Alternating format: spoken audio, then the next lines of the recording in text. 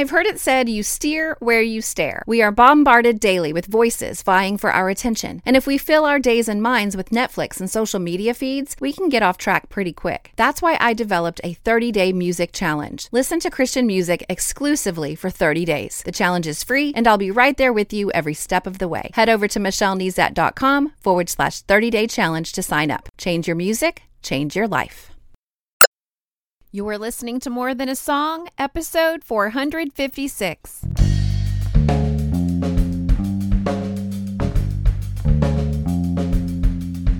Hello, and welcome to this episode of More Than a Song. My name is Michelle Nezat, and this is the podcast dedicated to helping you discover the truth of Scripture hidden in today's popular Christian music.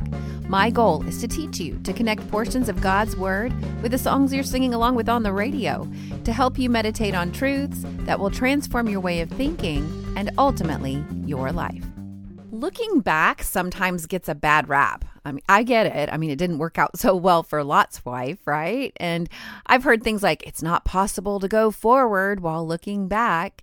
But David Leonard's song, Good Lord, encourages us to look back in a way that is pleasing to the Lord.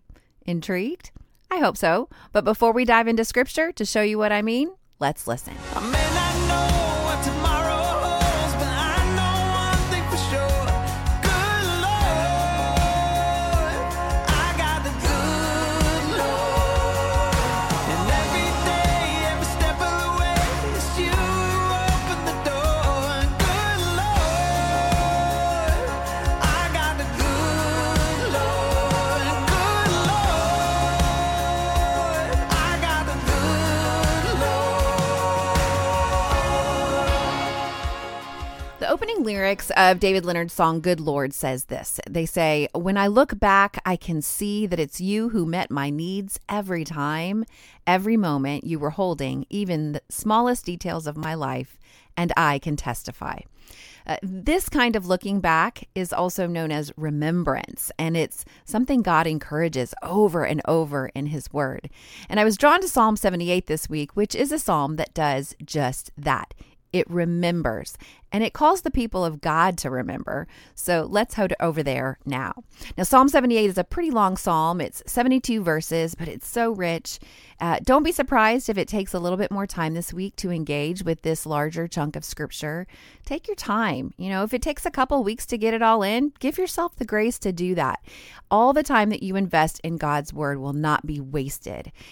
You're not in a race. Okay, so take your time. But the first bite that I want you to take is to read in context, which for the Psalms is basically just to read the entire psalm. Now, BITE, B-I-T-E, stands for Bible Interaction Tool Exercises.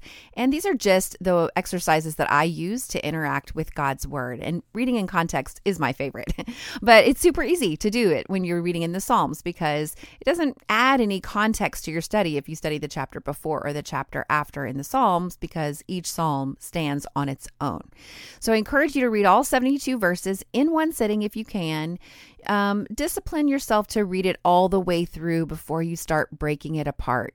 I know we don't read it. We can't do that on the podcast. We just don't have time. But when you do this, when you practice this bite on your own, then that's what you'll do is just read it all in one sitting.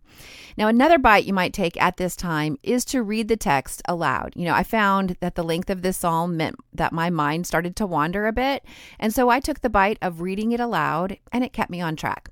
And then another bite that I paired with these two others this week was to listen to an audio version of the text. So I read the text aloud in one sitting, and then the next time I hopped in my car and I listened to it while I was running an errand. So this also means, by the way, that I took the bite of repetition, reading and listening and then doing that on repeat. That's going to help you tremendously as you then step into the further steps of interacting with the text. It's going to give you the familiarity that you need. And what this means is you can kind of do this in ways where you don't need to spread out your notebooks and your Bible and all that. I encourage that step. We're getting ready to interact with it in a minute, but get it under your belt first. So once you read all the way through the psalm, you will clearly see the theme of remembrance. And the purpose that the songwriter had in mind should also jump out at you from the very first verses. So let's explore that together now. So verses 1 through 4 of Psalm 78. Give ear, O my people, to my teaching. Incline your ears to the words of my mouth. I will open my mouth in a parable. I will utter dark sayings from of old, things that we have heard and known, that our fathers have told us. We will not hide them from their children, but tell to the coming generation the glorious deeds of the Lord and his might and the wonders that he has done. So we're to remember the deeds of the Lord and then tell about them. This entire psalm looks back and then testifies, just like our inspiration song says. So before we move forward, however, that word parable stood out to me. You know, I always understood that a parable was a story with a lesson. And Jesus told parables, and he often used metaphors and similes, and he created comparisons to teach a lesson. But in reading this psalm, I didn't really see that as like I was thinking of the word parable. But I did a little background study into the category of this psalm because you probably noticed in your reading that there are several kinds of psalms. You know, psalms of praise, psalms of lament, thanksgiving, confidence, kingship, remembrance, and wisdom. And by the way, if you've never noticed that there were different kinds of psalms, don't fret. You know, I will say though that knowing what kind of psalm you're dealing with is going to help you read and interpret it better. So again, the type of psalm actually came to my attention when I was looking at the Hebrew word for parable. And I will open my mouth in a parable, the verse says. And so my word study uncovered that it was another word for poem as found in the didactic psalms. So all of that is just a fancy way of saying this is a poem or a song intended to instruct. So yes, like the use of the word parable that we're familiar with, it is intended to instruct the reader, but instead of it being a story, it's a poem or a song that's offering the instruction. All right, so there are some key elements that seem important here. If the songwriter is sharing things we have heard and known, then these sayings from of old must have been spoken aloud. And if our fathers have told us, which is what the verse says, then they've been rehearsed generationally. And he's just saying, keep the momentum going. Keep talking about the glorious deeds of the Lord and his might and the wonders that he has done. In verses 5 through 8, the psalmist restates his purpose in another poetic way. Let's read it together. He established a testimony in Jacob and appointed a law in Israel, which he commanded our fathers to teach to their children, that the next generation might know them, the children yet unborn, and arise and tell them to their children, so that they should set their hope in God and not forget the works of God, but keep his commandments, and that they should not be like their fathers, a stubborn and rebellious generation, a generation whose heart was not steadfast, whose spirit was not faithful to God. So the words testimony and law, because it said in that verse, he established a testimony in Jacob and appointed a law in Israel. Remember, those words are synonyms for God's word or for scripture. So God had his words written and recorded so that the next generation would have access to them. You know, they wouldn't die off with the old storytellers. And God's eternal words would live on eternally. And we're commanded to teach them to our children. And it's through scripture that we get to know God. And so just in these few verses, the reason to share God's word with every generation are clearly stated. But I want to go ahead and take the bite of making a list to really see them. And so just take out your notebook when you're doing this for yourself and just write it down. Just make a list, or within the scripture, you can put little numbers like a 1 in a circle or something within the scripture. I've done that before too. So we're to teach scripture to our children for the following reasons. Number 1, so that they set their hope in God. And then number 2, so that they don't forget the works of God. And so number 3, that they would keep his commandments. Number 4, that they maintain steadfast hearts. And number 5, so that they would remain faithful to God. I mean, really, what kind of impact could a generation have if their hope was in God, if they didn't have a short memory, if they walked in his ways and remained faithful to him with steadfast hearts? This is why it's important to rehearse the mighty works and attributes of our good Lord. All right, I'm convinced I need to know scripture and I need to share it with everyone around me, especially my children. And then the psalmist takes us through a history lesson. He takes us to the Exodus and the wilderness, and then back to Egypt and the plagues, and then to Shiloh, which was a town where the tabernacle was set up prior to the final division of the land of Canaan among the tribes of Israel. But ultimately, the psalm ends with King David. So as you read this psalm, if you are unfamiliar with the Exodus or the wilderness or Shiloh or the plagues or any of the things that the psalmist is talking about, then take the bite of following the cross-reference and go read about it in the original historical narrative.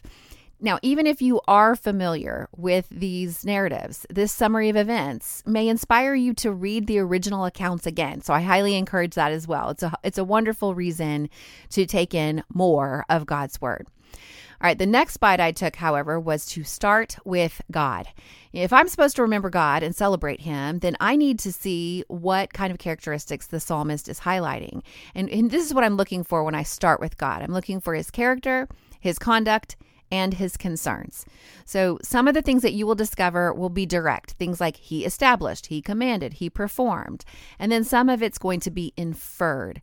And I just want to encourage you here. You're not doing it wrong if you miss some things. This is not a test. This is a way to connect with God, to understand more about him. So whatever efforts you make in this category of starting with God are going to be worth it. All right, so make a pass through the text, only looking for God and his character, conduct, and concerns. This is going to then put your focus in the right place. You might mark up the text, you might make a list, however you want to do that, or you might just make a mental note as you go through the text again. But remember, this is not... You don't do this until you've gotten the whole context under your belt. You understand the whole story. Now I'm going to go back and look for this one thing. Too often we approach scripture looking for ourselves first. And so the bite of starting with God can be transformational if you learn to take it often. Now, I wanted eventually to make 2 columns comparing and contrasting what God did and how the people responded. But I ended up getting a little sidetracked when I discovered one particular response that was repeated 3 times in the text. So I didn't make the 2 columns, but if you want to do that, bonus points for you. That was kind of what I was going to do next, but I kind of got sidetracked. All right. So the people of God tested God, and the psalmist talked about it 3 different times. So while God was establishing and commanding and performing and leading, the people were rebelling and not just turning away from God, but testing him. And the 3 verses are 18, 14, and 56. I'm going to read them to you, and then we're going to unpack the details together. So in Psalm 78:18, it says, they tested God in their heart by demanding the food they craved. In verse 41, they tested God again and provoked the Holy One of Israel.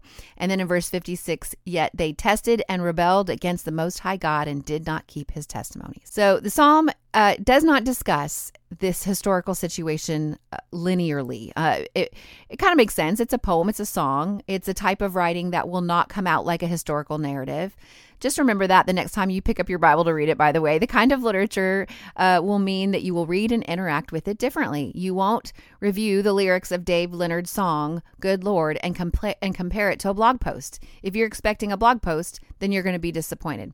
And so if you read this like it's historical narrative, then you're going to be like, but that came first and then this, and why is he switching things around? And it's not a historical narrative. It's a song.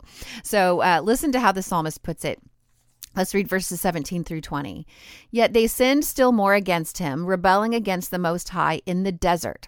They tested God in their heart by demanding the food they craved. They spoke against God, saying, can God spread a table in the wilderness? He struck the rock so that water gushed out and streams overflowed. Can he also give bread or provide meat for his people? So again, you're going to find the narrative where God provides water from the rock in Exodus 17. But the narrative where God provided manna, which is bread from heaven, was in Exodus 16. So let's go ahead and make some observations here. First of all, the people tested God in their heart. That's a pretty high bar. Their heart condition was uncovered by their verbal demands, but it was their heart that was at war with God. Things were not going as expected in the wilderness. Life wasn't easy, and their cravings got the best of them. The way that the psalmist phrases the question, can God spread a table in the wilderness? Can he also give bread or provide meat? He gave us water, that kind of thing. It's instructive for us. The people were saying, so God provided water. Can he not provide provide meat and this, and two, I mean, he can do it this way. If God can do this, why can't he do this for me too?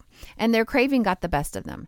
And I really want you to listen to the account in Numbers 11. I'm just going to read a few verses, but I do hope you follow those cross references and read the historical narrative. But it says, the people complained in the hearing of the Lord about their misfortunes. And when the Lord heard it, his anger was kindled, and the fire of the Lord burned among them and consumed some outlying parts of the camp. Then the people cried out to Moses, and Moses prayed to the Lord, and the fire died down. So the name of that place was called Taberah, because the fire of the Lord burned among them. Now the rabble that was among them had a strong craving. And the people of Israel also wept again and said, oh, that we had meat to eat. We remember the fish we ate in Egypt that cost nothing, the cucumbers, the melons, the leeks, the onions, and the garlic. But now our strength is dried up, and there's nothing at all but this manna to look at. You know, first of all, these rescued people from 400 years of slavery were complaining to God about their misfortune. And the rabble among them had a strong craving, and that stirred up the rest. And so think about that. I mean, meditate on that as you go on this week. But what about this line? We remember the fish we ate in Egypt that cost nothing. Cost nothing, only your lives and your freedom and your relationship with God. And so when we test God in our hearts, it often comes from a false narrative. This is why it is important to rehearse truth, because when we rehearse our sorrows, it leads to mistrust and unbelief and may lead us into trouble with our mighty God, by the way, because he didn't take too kindly to their testing. And here's what the psalmist says in verses 21 and 22. Therefore, when the Lord heard, he was full of wrath. A fire was kindled against Jacob. We just read about that. His anger rose against Israel because they did not believe in God and did not trust his saving power. All right, so here's a recap. Things weren't going as they expected, so they tested God in their hearts, and the root of the testing is their unbelief and lack of trust. All right, let's read about the second time the psalmist mentions their testing, verses 40 through 42. How often they rebelled against him in the wilderness and grieved him in the desert. They tested God again and provoked the Holy One of Israel. They did not remember his power for the day when he redeemed them from the foe. And when you keep reading, the psalmist recounts the plagues in Egypt and how God led them out to safety and destroyed their enemies. But don't skip over the fact that our rebellion against God grieves him. You know, we don't like to think about God's anger, although it is present and it is provoked, but it's rooted in love. And our rebellion not only angers him, but it grieves him. But why did they test him? Because they did not remember his power or the day when he redeemed them. Wow, that's a powerful reminder of the importance of remembering and rehearsing God's character and conduct and concerns, not only from Scripture, but our own lives. So is it your habit to recount the ways God has rescued you? All right, let me pop in a warning from this very psalm, because remembering is not enough. Listen to what it says in verse 35. They remembered that God was their rock, the Most High God, their Redeemer. Well, that sounds good, right? On the right track. But let's keep reading verse 36. But they flattered him with their mouths, and they lied to him with their tongues. You know, one of the most powerful ways we can remember and rehearse the goodness of God is through song. But let this stand as a warning. You can sing the best lyrics. You can raise your hands. You can even jump around if that's what your tradition does in worship. But you can also do all of that without a pure heart. And when you sing to God what you don't mean, you are lying and flattering. And then listen to the conclusion in verse 37. Their heart was not steadfast toward him, and they were not faithful to his covenant. You know, there's a lot of talk about finding solutions to social problems these days and violence and all of that. The debate gets heated. You know, I find that most arguments don't actually get to the root of the problem. They really work on surface elements. It would be kind of like if I made the argument that to avoid flattering God, that you should be more discerning in your music. Like pick better songs, and then it'll keep you from flattering him. Should you be more discerning in your music? Absolutely. But the root of the flattery here is a heart that is not steadfast toward God, and lives that are not lived in faithfulness to his covenant. So how do we develop that? Well, it's right there in our opening discussion through Scripture. You know, both know it and rehearse it and share it. All right, finally, the third time it says that they tested God was in verses 56 through 58. Yet they tested and rebelled against the Most High God and did not keep his testimonies, but turned away and acted treacherously like their fathers. They twisted like a deceitful bow, for they provoked him to anger with their high places. They moved him to jealousy with their idols. So in other words, they did not keep and obey his word, and they turned away from God and embraced idols. And the word picture here was to be twisted like a deceitful bow. And a bow, of course, is a weapon used in battle. And a deceitful bow is one with a flaw that always misses the mark. And in each of these times of testing, God responds. He's not neutral to this kind of testing, the kind that is rooted in unbelief and unfaithfulness. And yet, in the midst of all of it, you'll see it when you read it for yourself. He is true to his character. Despite our provoking, he still atones, he still redeems, he still guides and shepherds. So what's next? Well, spend some time in Psalm 78 this week. Read and listen to it repetitively before sitting down to interact with the text. But when you do sit down to interact with it, start with God. What can you learn about his character, his conduct, and his concerns? Heed the warnings found in this psalm and respond to the instruction to look back and remember God's glorious deeds, his might, and the wonders that he's done. He is a good Lord. And by all means, share what you've learned with a friend so that the next generation can respond with steadfast hearts and faithful lives. And then while you're in God's Word this week, let me know how you're doing. Email me, Michelle@michellenezat.com, or you can hop on Twitter or Instagram @MichelleNezat. Michelle L. Nezat is my public page on Facebook, and we can talk about what you're learning. Now, More Than a Song is a proud member of the NRT Podcast Network. You can check out other podcasts in the network and Christian music resources at newreleasetoday.com. And then I would be honored if you followed the podcast wherever you listen to podcasts so that you never miss an episode. But if you sign up on my website at michellenezat.com, then I'm able to email you once a week with the show notes and all the scriptures that I use and links to resources that I use in my personal study. Now, my featured free resource for email subscribers this week is a one-page PDF of my top 5 bites, and you can get started moving beyond just reading scripture and start interacting with it, and you can use this tool to help. So head over to michellenezat.com to subscribe today. And with that in mind, I want to thank my newest subscribers who have subscribed lately, like Jeremy from Florida and Cheryl from Kansas and Kim from Texas. Welcome. And then don't forget, you can listen to the podcast directly on my website through iTunes, the Apple Podcast app you can follow on Spotify, or through Stitcher Radio or your podcast listening app of choice. And if you haven't left a review yet, please do that wherever you listen to your podcast, or you can head over to lovethepodcast.com/more than a song. Well, that's it for this episode of More Than a Song. Next week, I will be featuring Who I Am by Ben Fuller to dive into scripture. If you liked this episode, however, would you mind sharing it with others? I've made it really easy. With just one click, you can share via Facebook, Twitter, or email. Just head over to michellenezat.com/456. While you're there, I'd love to hear from you. Click on comment to join the conversation. Until next time, take time to meditate on God's Word and consider His ways.